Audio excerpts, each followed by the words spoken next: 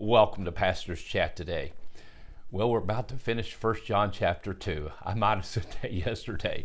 We're looking at this last verse, verse 29 of chapter 2. And he says this, if you know that he is righteous. And he's speaking, of course, of the Lord Jesus Christ, and specifically speaking of the Holy Spirit who abides in us and we're abiding in him. And if you know that he is righteous, you may be sure that everyone who practices righteousness has been born of him, has been born of him.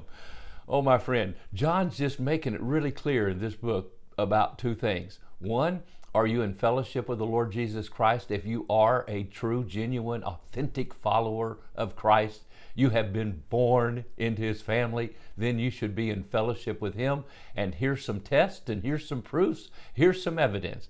And secondly, have you truly been born into the family of God? How do you know that you truly are a Christian?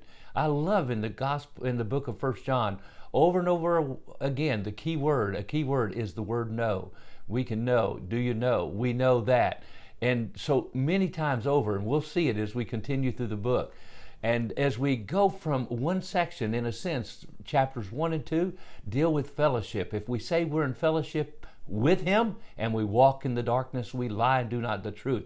That's how it starts there in chapter 1. And so then he kind of goes through some evidence of love and truth. And he goes obedience. So do we have love? Do we have obedience? Do we have the truth? And are we abiding in the truth? Or have we been deceived by the liar? And so it's very important. Then three key words that we finished with yesterday.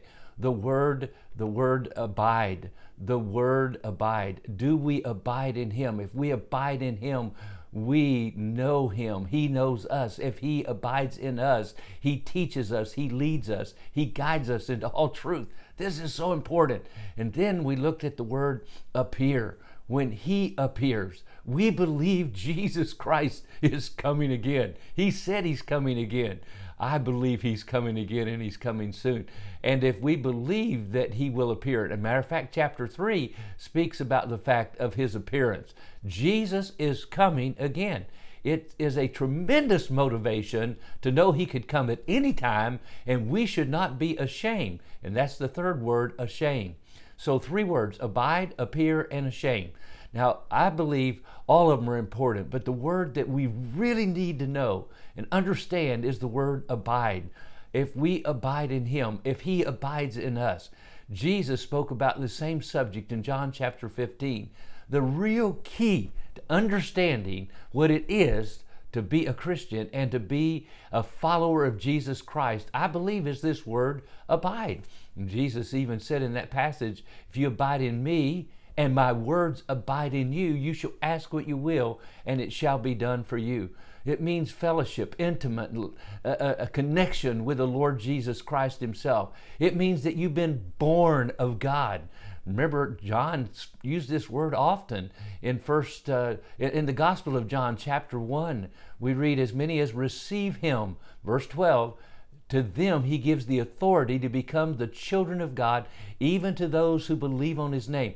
Not by the will of men, not by the will of the flesh, but we are born of God. It's something God does. It's a work of the Holy Spirit. We're convicted of our sin. We understand that we need a Savior. We understand that life is empty. It has no hope. It has no future for us. But when we come to the end of ourselves and we realize we need something beyond ourselves, I love what Ecclesiastes says. It says, eternity is in their hearts. Something inside every human being says there's something after death. Death does not end at all, and we should be prepared. And so we seek him. He seeks us. We come together, and he saves us by his blood that was shed on the cross of Calvary 2,000 years ago. At that moment, a miracle takes place. We are begotten by the Father. We're born into the family of God, and we're born of him. And that's why he says in verse 29, if you know that he is righteous, you may be sure that everyone who practices righteousness has been born of him. In other words, a change takes place. We're not just imitators of Jesus Christ. No, his life is lived through us. And I believe that could take place in your life today and mine too.